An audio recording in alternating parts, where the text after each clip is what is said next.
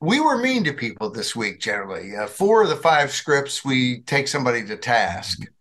One of them, it might not be clear who's being taken to task, and I'll get to that. But let's just mow them down. Lately we've kind of dealt with one or two, but I think we had kind of a fun week. I apparently really like to attack people, and at least verbally or in the written word, literally. That's not even right? But okay.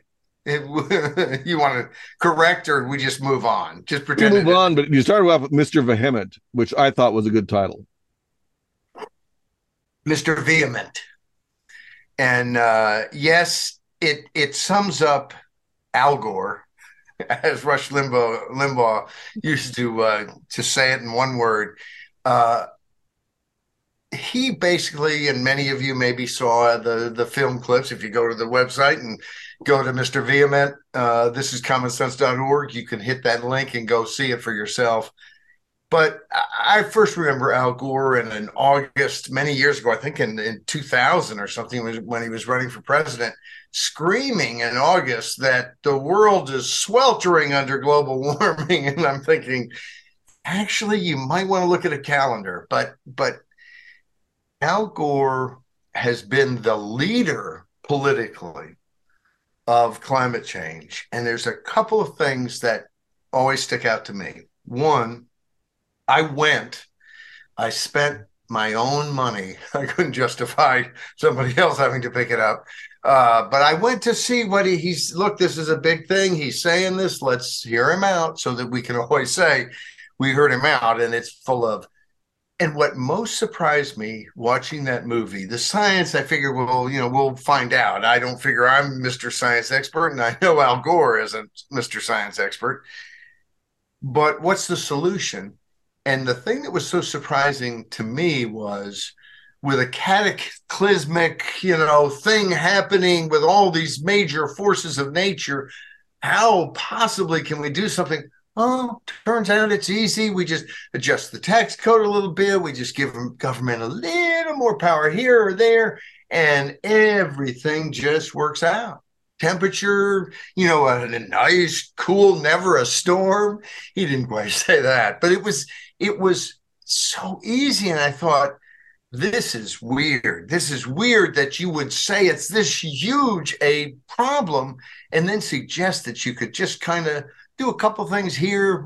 We might need two or three bills throughout a decade period to set everything right and move on. The other thing that occurs to me is that we have heard numerous times that 10 years from now, if we haven't done X, then Y is going to happen. Then it's hopeless after that. We'll never be able to. And then the 10 years passes. 2006, he made the prediction, and one of our great readers left a comment reminding us that in 2006, Al Gore had said in 10 years, we have 10 years basically to stop this, cataclysmic climate change that's happening. These guys are so full of it, and you kind of wonder, why aren't they called out on it more? Well, because we actually live in this dystopian society in which most of the media doesn't want to call them out. They're on their side. They only call out the people on the other side, and they're generally not talking about climate change on the conservative side or the Republican side. So it's again, these just completely ridiculous predictions, like somehow they can read the future, and they're taken as serious by, I mean, there's all kinds of people being paid real salaries and with real jobs, and they drive in and then they go out there and they have a microphone in front of their face, and they act like Al Gore is actually a sensible, reasonable human being. My problem is kind of the science, or just sort of the big picture data end of the science. I'm not so much concerned about all the data out there as, but one or two datum. And one datum that always interests me is that in the Ice Age several times, and in the Little Ice Age just a few hundred years ago, the parts per million share of the atmosphere of carbon dioxide was so low that the tree line in the mountains was going down. And at some point, we were very close to ending life on the planet if there wasn't enough carbon dioxide. It was really low. It was less than 200 parts per million. And somehow, at the end of the Little Ice Age, things started warming up, and carbon dioxide came out of the oceans, and we produced it too. Human beings And did. what legislation did they pass at that time to achieve that weather result? It's one of the most amazing things because there was no overarching plan, and there was warming at that time. That's what saved the planet from death, from a death of all life or death of most life. And scientists to this day theorize that the reason civilization was so long in coming to the human species, it only happened within the last 6,000 years or so, was that during the ice ages, there wasn't enough carbon dioxide for mass agriculture. It looks like we may have saved the planet. Burning fuel and doing agriculture and whatever else brought us out of Little Ice Age, saved the planet. So it's sort of a gift horse in the mouth. They're saying the gift horse didn't save us. They never want to address that. Instead, they say that thing that happened is going to end life on the planet. And it's just not true. Life likes carbon dioxide because that's what makes things green. Plants like Right, carbon right. dioxide, and it gives us oxygen. I'm sure that somehow it could get too hot for life, but of course now it's more climate change, and it's warming, but the inability. I have always respected in my life people who know stuff, but especially people who know stuff well enough to explain it to me. And Al Gore, and to others, Al Gore, as part of this, the big clip was that he said that every day, what we are doing through different activity. I don't have my phone turned off. What kind of podcast person am I? I'll make some Anyway, noise here. There's some noise too there. that's I'll right. Let's cover for all you. do it. Let's all do it. But and now I'm going to lose my train of thought. But Al Gore was explained something really simply, didn't he? and instead, Al Gore is saying that every single day we are releasing into the atmosphere the equivalent of 600,000 atom bombs like were dropped on Hiroshima. So every day we are doing the equivalent of 600,000 Hiroshimas in our atmosphere. Now that sounds terrible, especially the nuclear fallout that must be falling on us. But of course, because what was the problem here with Hiroshima? I mean, the people of Hiroshima and Nagasaki would have really liked it if you blew it up there. Give me a fighting chance to run away. I mean, this is the kind of wild, ridiculous leadership. I mean, this guy was vice president. If people in Palm Beach County could have figured out the stupid ballot that they had, the whole system. I actually have one in my basement. Somebody sent me one. But that they used in 2000, Al Gore would have been president. This guy is, I mean, that's just the most ridiculous comment. But it's seen as, virtuous that he can, and if he's exaggerating to wake us up about the catastrophe that we face, that we know of, because he's making stuff up, apparently. Because and I'm all open for, and we've written about the idea of mitigating against climate. I mean, it may be whether it's all because of, industrialists that the world's teetering on collapse. Okay, well, how do you protect against rising oceans? Well, it seems to me you build some levees and stuff.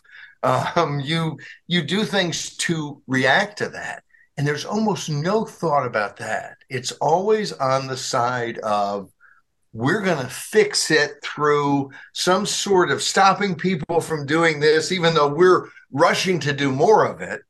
One time years ago, they brought up the amount of electricity that was being used at the Gore household, and it was like the equivalent of like 15 people. And he's trying to save the planet, but he's doing more of what he says is destroying it. he's not destroying the planet, I don't think. But I mean, I don't begrudge him using 15 times the electricity as long as he pays his bill. But this is the kind of silly world that we live in, and so much of it is wrapped around science and academics and officials in such a way that, well, how dare you? He knows he's got this degree. It's like we're at the Wizard of Oz. Yeah, they got a degree. It was the guy behind the curtain who made it all up. It's we've become ridiculous in our modern world. And I think people cross the spectrum, lots of regular people, some very political, some not so political, see it. And it's scary. The main point of your piece, though, was just making fun of Al Gore. Yes, basically. I can get into that. You I know, was thinking, as she said that, I was thinking, oh no, did I miss some great thing? And I was thinking, no, I pretty much just made fun of Al Gore. well, I used to do something back in the 90s when Earth and the Balance was in the bookstores. I would visit new bookstores a lot in those days, the days before Amazon. And I would just go in the bookstores and there was all, and they literally had, my favorite bookstore literally had Earth and the Balance as if it were the Bible on a lectern. And and so I would open it up randomly and invariably read one sentence and laugh because it was so bad.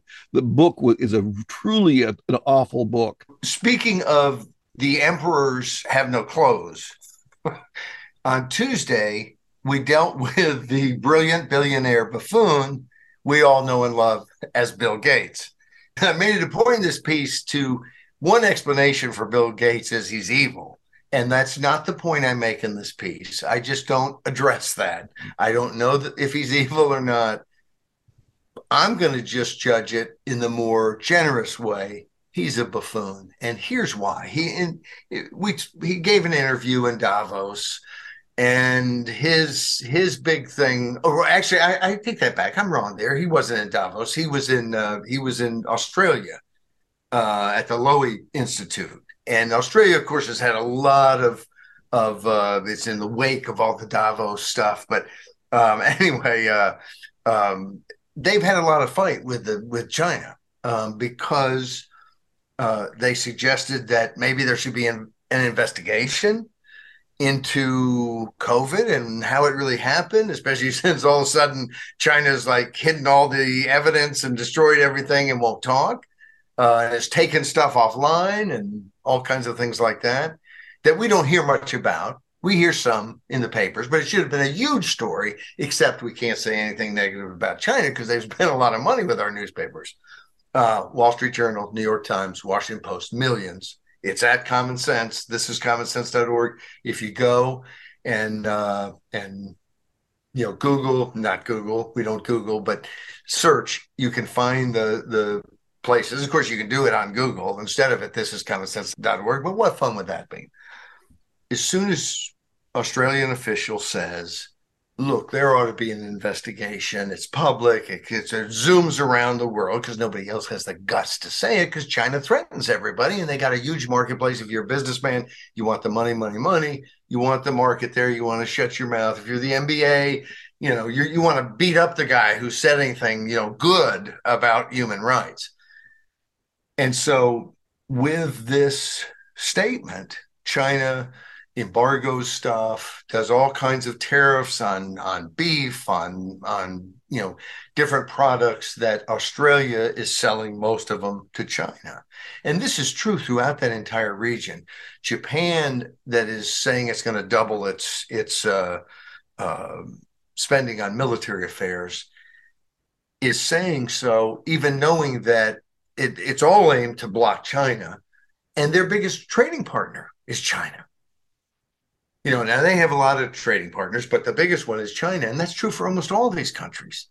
And yet they're pushing back because they still don't want to be gobbled up and kind of have a boot stamp on their neck.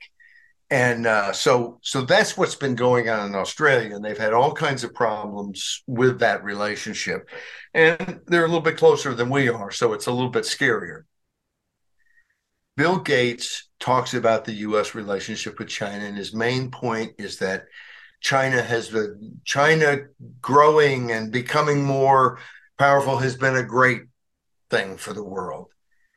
And of course, it's good that Chinese people who are living in dire poverty are not living in dire poverty. That's what we want. And of course, that wasn't produced magically by Xi Jinping and the Chinese Communist Party. They realized at some point we ought to get the heck out of the way. I mean, one of the stories behind the wet markets, which of course I don't think that's where the virus necessarily came from. I think there's as much evidence, if not more, that it came from the Institute for Virology in Wuhan. But however it came from, they do have these wet markets that are, not stuff we would have in America on the corner. They would come saying, "No, no, no, no, we're shutting this down. We're not killing live animals right here," and then having packaging them up and you go. And the reason that they did that years ago was lots of people were starving to death. And they basically, it was one of the first things they did to allow more economic activity and let people keep gains was to say, if you can raise some chicken and roosters and whatever else, whatever other animals, do it. And so a lot of these wet markets got going and so on. Anyway, and now I am going to lose my train of thought on where I was going with the wet markets. Well, I don't really know where you were going, other than we're dealing with Bill Gates and his apologetics for China, and then his admissions, as you go on to say, about what China is not. In this talk, Bill Gates makes it clear that China's not look, they're not a democracy, which they sure aren't. And he even said, look, they didn't get people vaccinated quickly enough. And he talks about them as an outlier, that they're still awfully authoritarian for the level of wealth they've created, which to me is it's like the expert in Washington looking at the numbers on something and deciding, oh, that's a little high on the wealth side compared to the boy, they don't have any freedom side. And no real appreciation, not one word uttered about China's committing a genocide right now. Almost, most of the world recognizes that. There's just too much evidence to ignore. And apparently enough money that a lot of people still ignore. But it's, that's there. And yet Bill Gates doesn't mention anything about it. And my message in this piece was pretty simple. Keep that in mind. This person talks about world governance, and here's what he doesn't think about. He doesn't think about people living in gulags. He doesn't think about people being silenced, like in Hong Kong, where you can't say anything that's not sweet and loving about your government, or you're going to go to jail maybe for life. And this is real stuff. The concentration camps and that's what they are. Re-education come on, this is ugliness, and someone of his stature doesn't say a word about it. It's Al Gore who's screaming about 600,000 Hiroshima atom bombs, and Bill Gates who can't muster a word about a genocide that's going on in our world, and a government that is just totalitarian and brutal. He underplays the whole totalitarian angle by calling it a little more autocratic than most places. Is that basically your point is? Their level of autocratism, authoritarianism, is fairly high for their wealth level, as if usually you would expect an authoritarian regime to not be as wealthy as China is. And I guess that's true, because China's been a lot more successful authoritarian regime than most of them are. But a large part of that, I think, has been help from the US and from Europe and others, but especially from the US.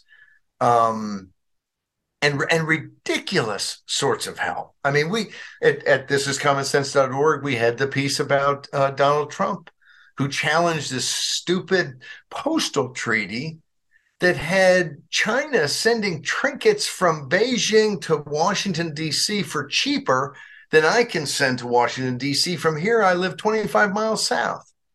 Now, we purposely want to advantage the businesses in China, and you could say, oh, that's small stuff, but look into the issue. I challenge it. Look into the issue of the advantages that we give China. I'm reading the book Year of the Rat at the moment, which is about Bill Clinton and the Chinese funding of all his presidential elections, and basically had targeted him, according to this book and according to what seems to be pretty solid evidence. I don't believe they've ever been sued by Mr. Clinton on any of this, but that when he was governor, they had the CCP had already identified him as somebody they might want to get close to, as they've been shown to do with a lot of people. The fact that they're trying to get close to you doesn't make you a bad person.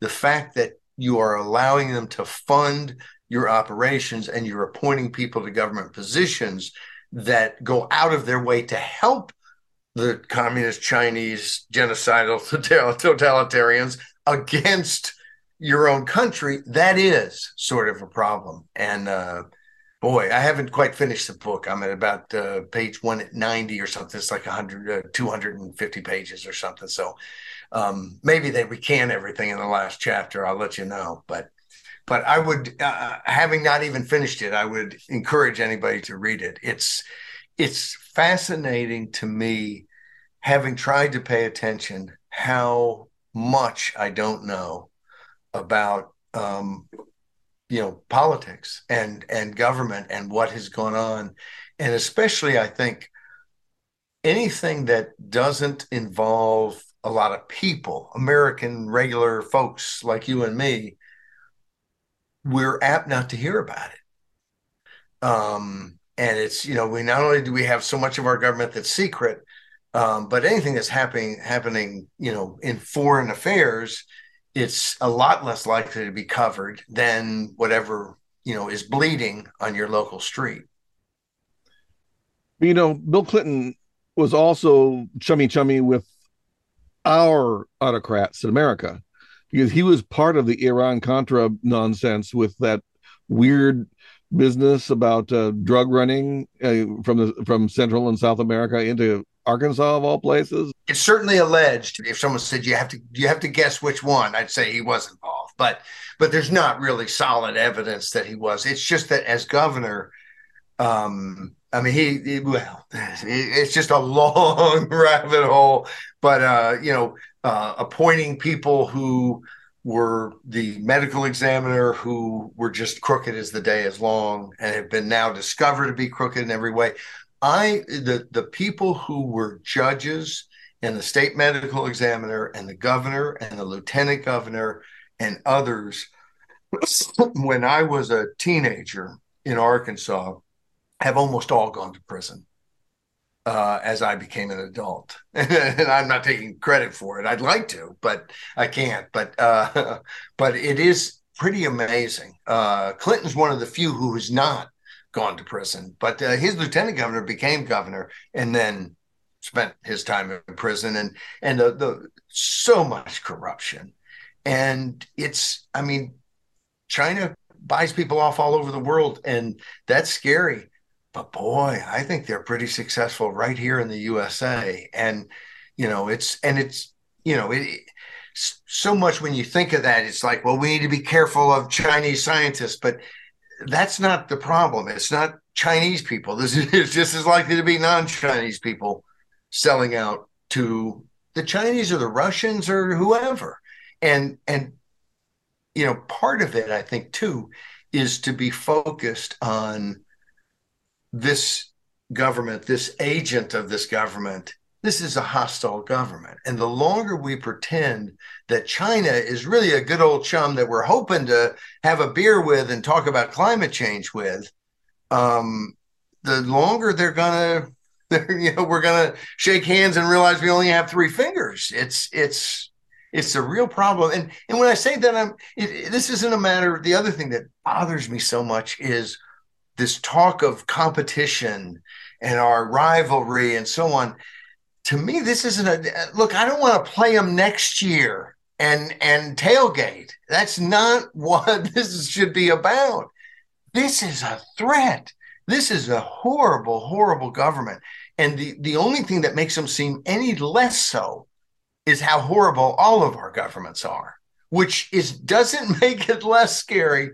It makes it more scary. Anyway, I'm on my horse now. You had four pieces you said that were takedowns of individuals. Is the Wednesday piece that, or is that was the exception? No, the Wednesday piece is that. And I thought in retrospect, this is about Biden, President Biden. Trump called him Sleepy Joe. And, it is kind of one of these things. Nikki Haley sounds like she's told people she's going to be announcing for president. And I posted something on Facebook saying, gee whiz, somebody running for president. And, the first thought isn't corruption, idiocy, dementia.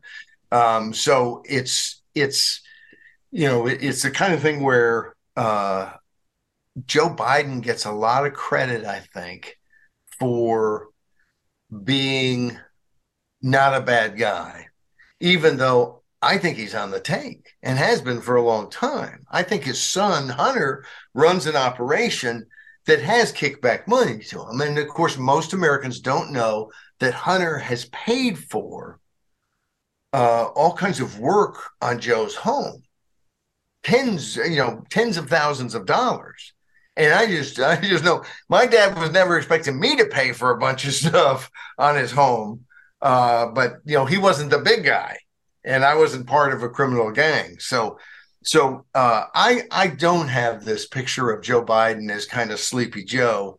I do think he's not running the show there, but I think he's crooked enough that he doesn't mind them running the show for him, and probably isn't so sad about this, various things that happen. And what we're talking about here, and what threatens to detonate housing around the country, there are some cities like San Francisco and others that have rent control. New York has rent control, and of course, found out years ago that Charlie Rangel, the good old congressman from there, was in a rent-controlled apartment that he was using as an office, as I recall, which, of course, was also against the law. But the whole system is basically to get rid of the marketplace and to allow the government to kind of set what rent should be. And Biden has, through executive order, told his folks, stop rent increases. Do whatever you can do to stop rent increases. And if they ever have a majority in the House again, and then they're likely to at some point, I mean, they are running against Republicans, and they're going to be pushing. They were already pushing for this AB5 in California that we've written a lot about in Common Sense. That basically makes everyone an employee. You can't be an independent contractor.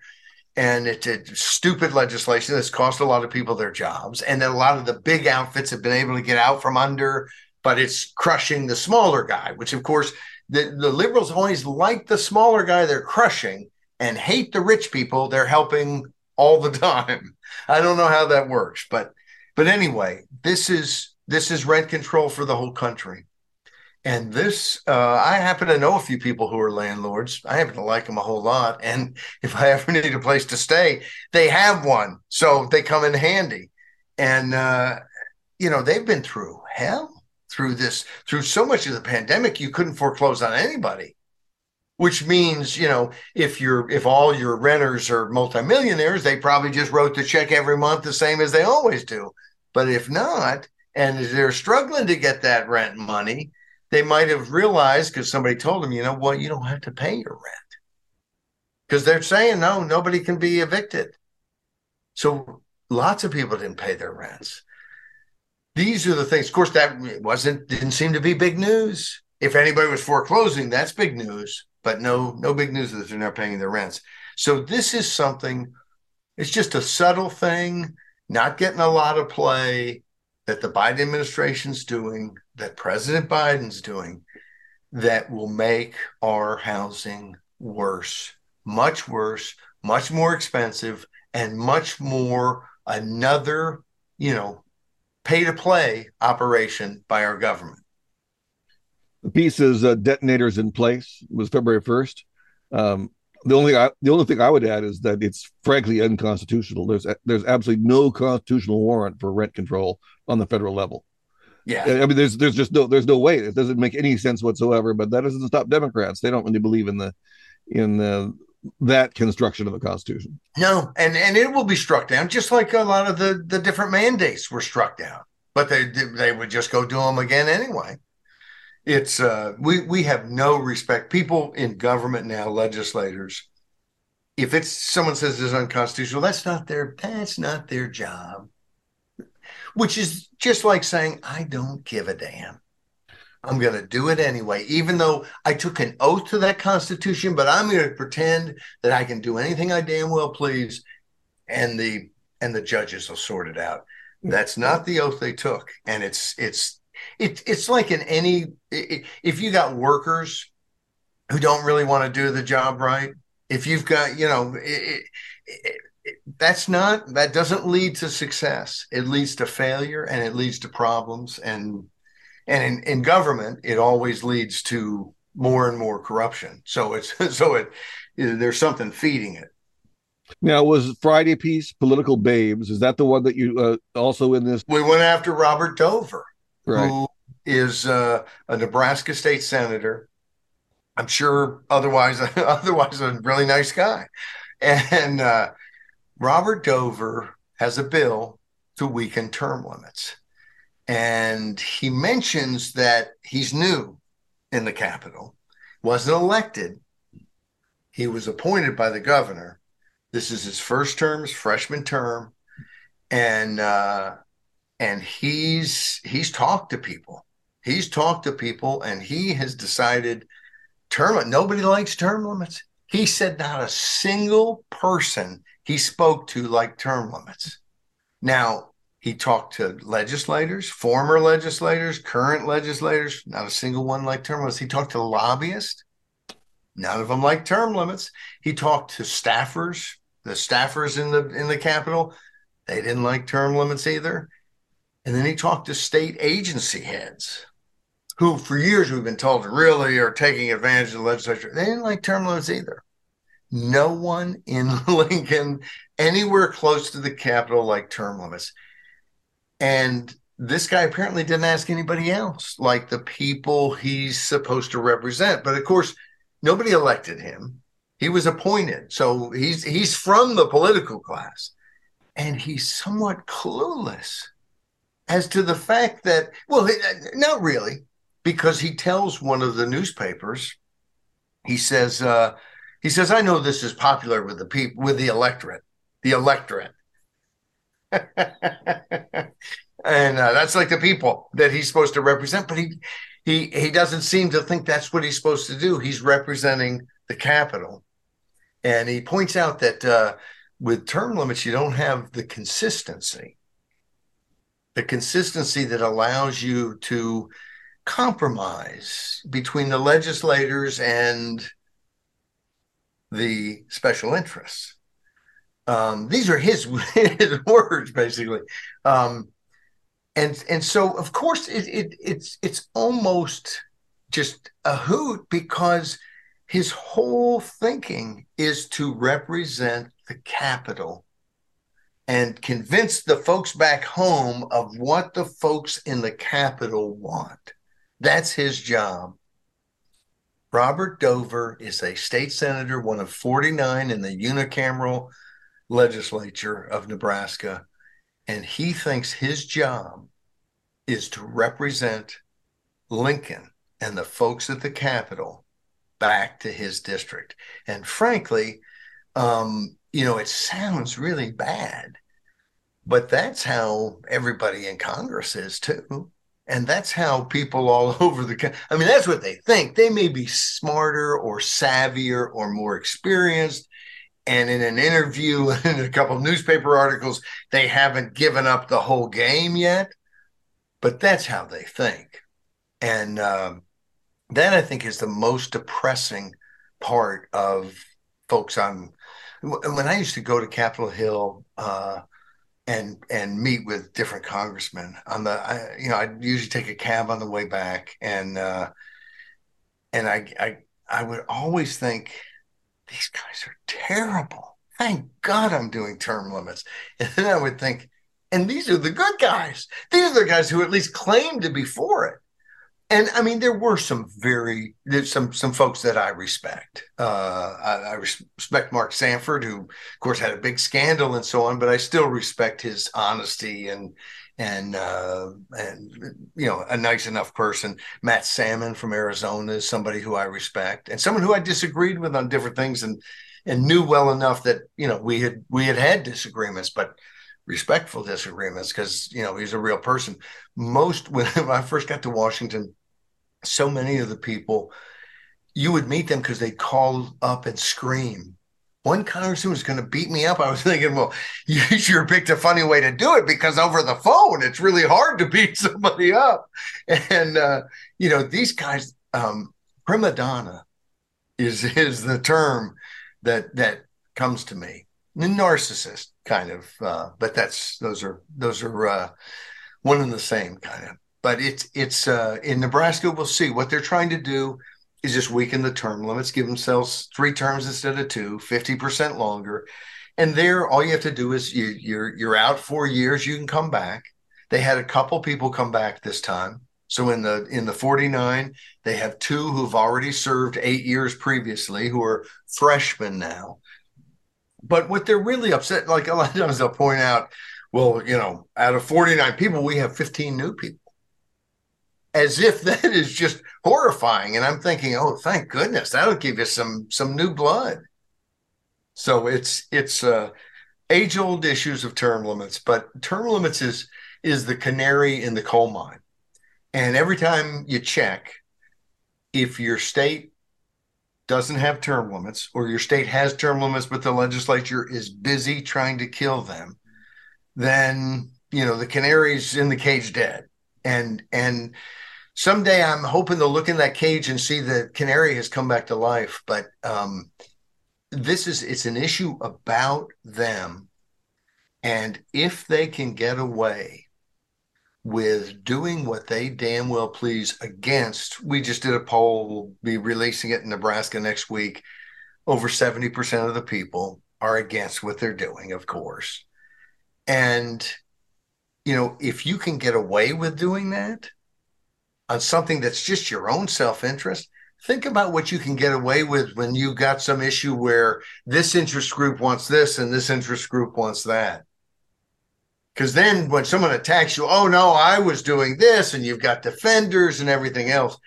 And so it really is, if they can get away with this sort of thing, bad stuff happens. When in Arkansas, my home state where I grew up, they had real term limits, and they weakened them to 16 years in a ballot measure that just lied to people, just told them ridiculous stuff that turns out not to have been true, like that it would stop lobbyists from giving gifts. That was in the first line.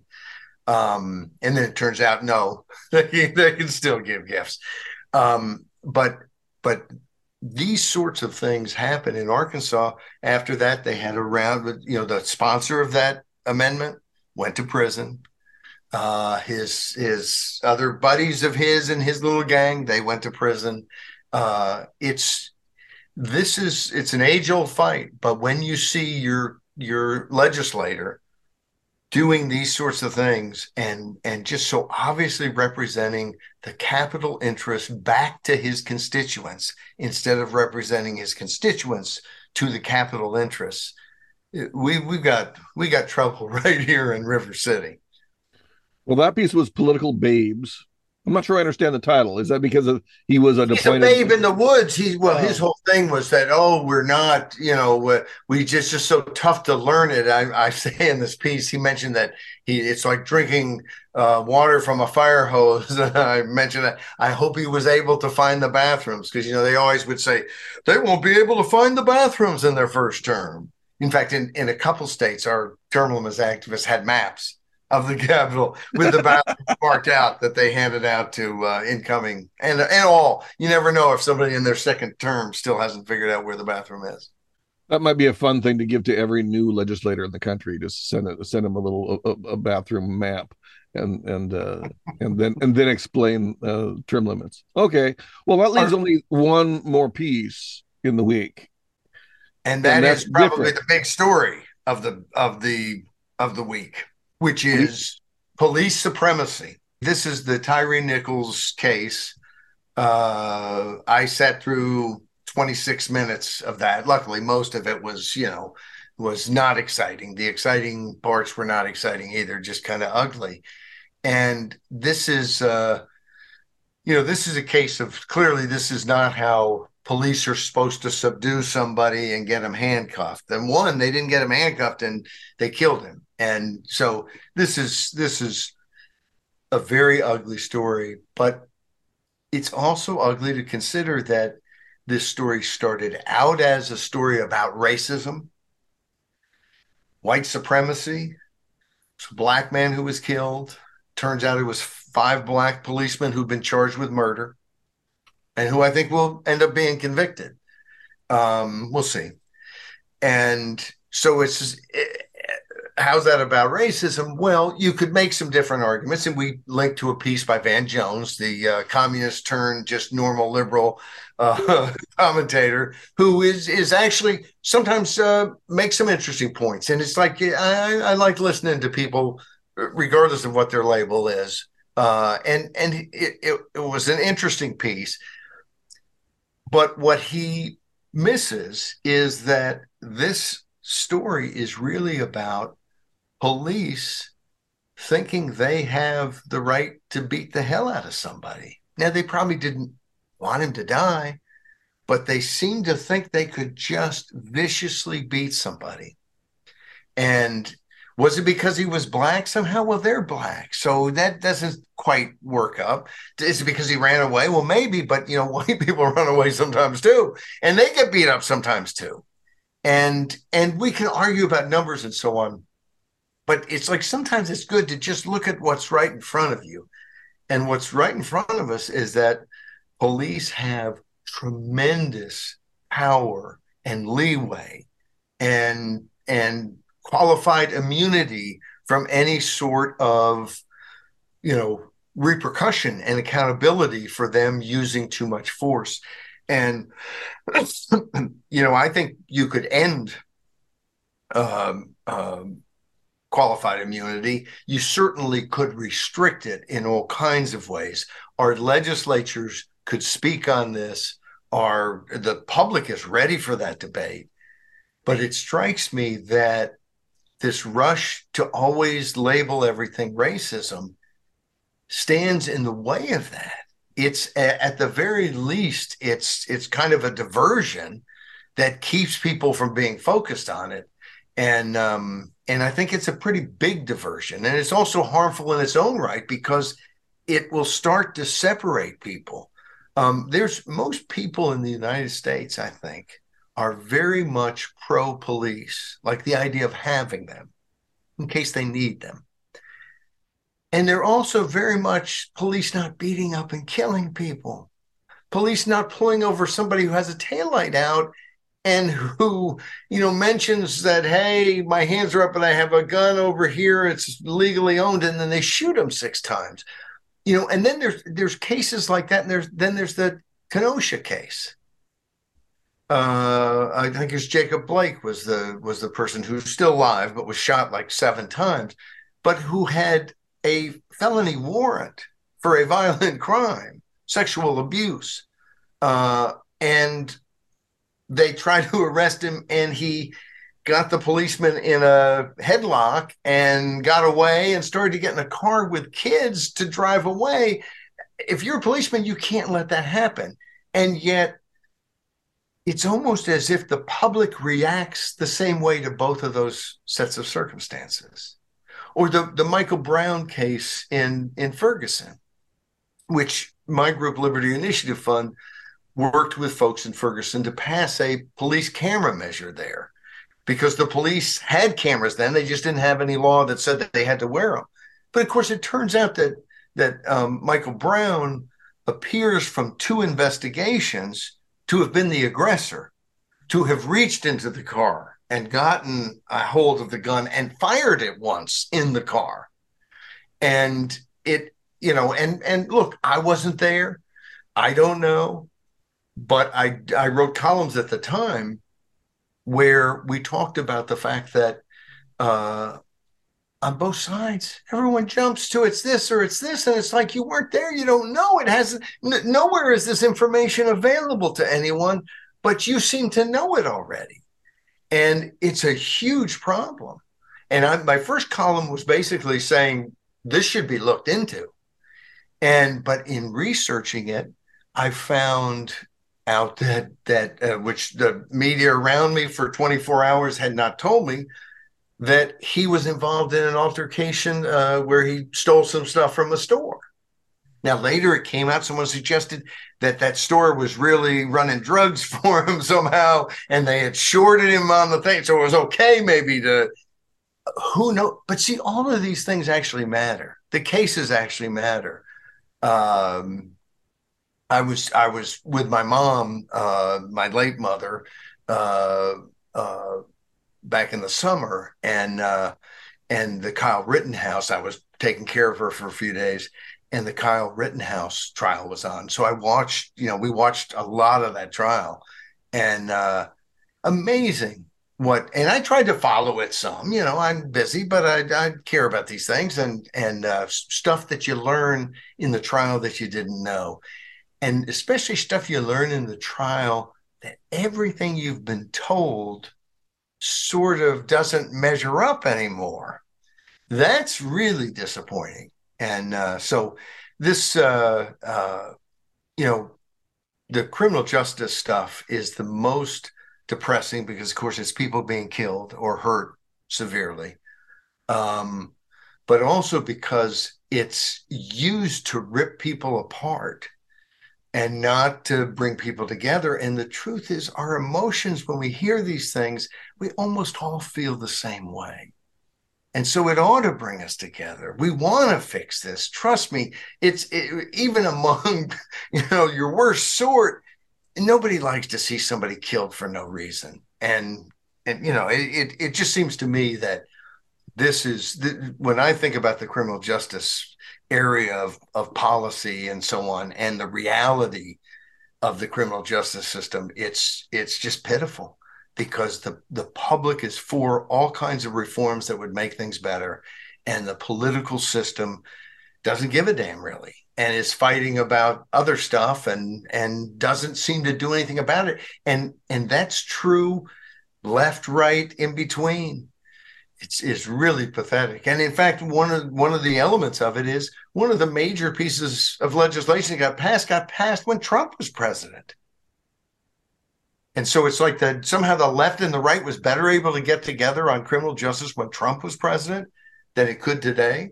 I mean, I wouldn't be shocked. I know that's the case. It's this, like a lot of issues are political parties. People view issues as the whole point of politics. I care about this, therefore I care about politics. Politicians view issues as things levers to use to get votes. So if the issue's solved, it's kind of like the parking problem I used to complain about at my local Starbucks. And then they painted lines and solved the problem. And I thought, look, now I have nothing to complain about anymore. But I don't run for office, so it didn't really work. But if you do run for office, you don't want the problem solved. At least, maybe you do because you're a good person and that overwhelms your desire to stay in office.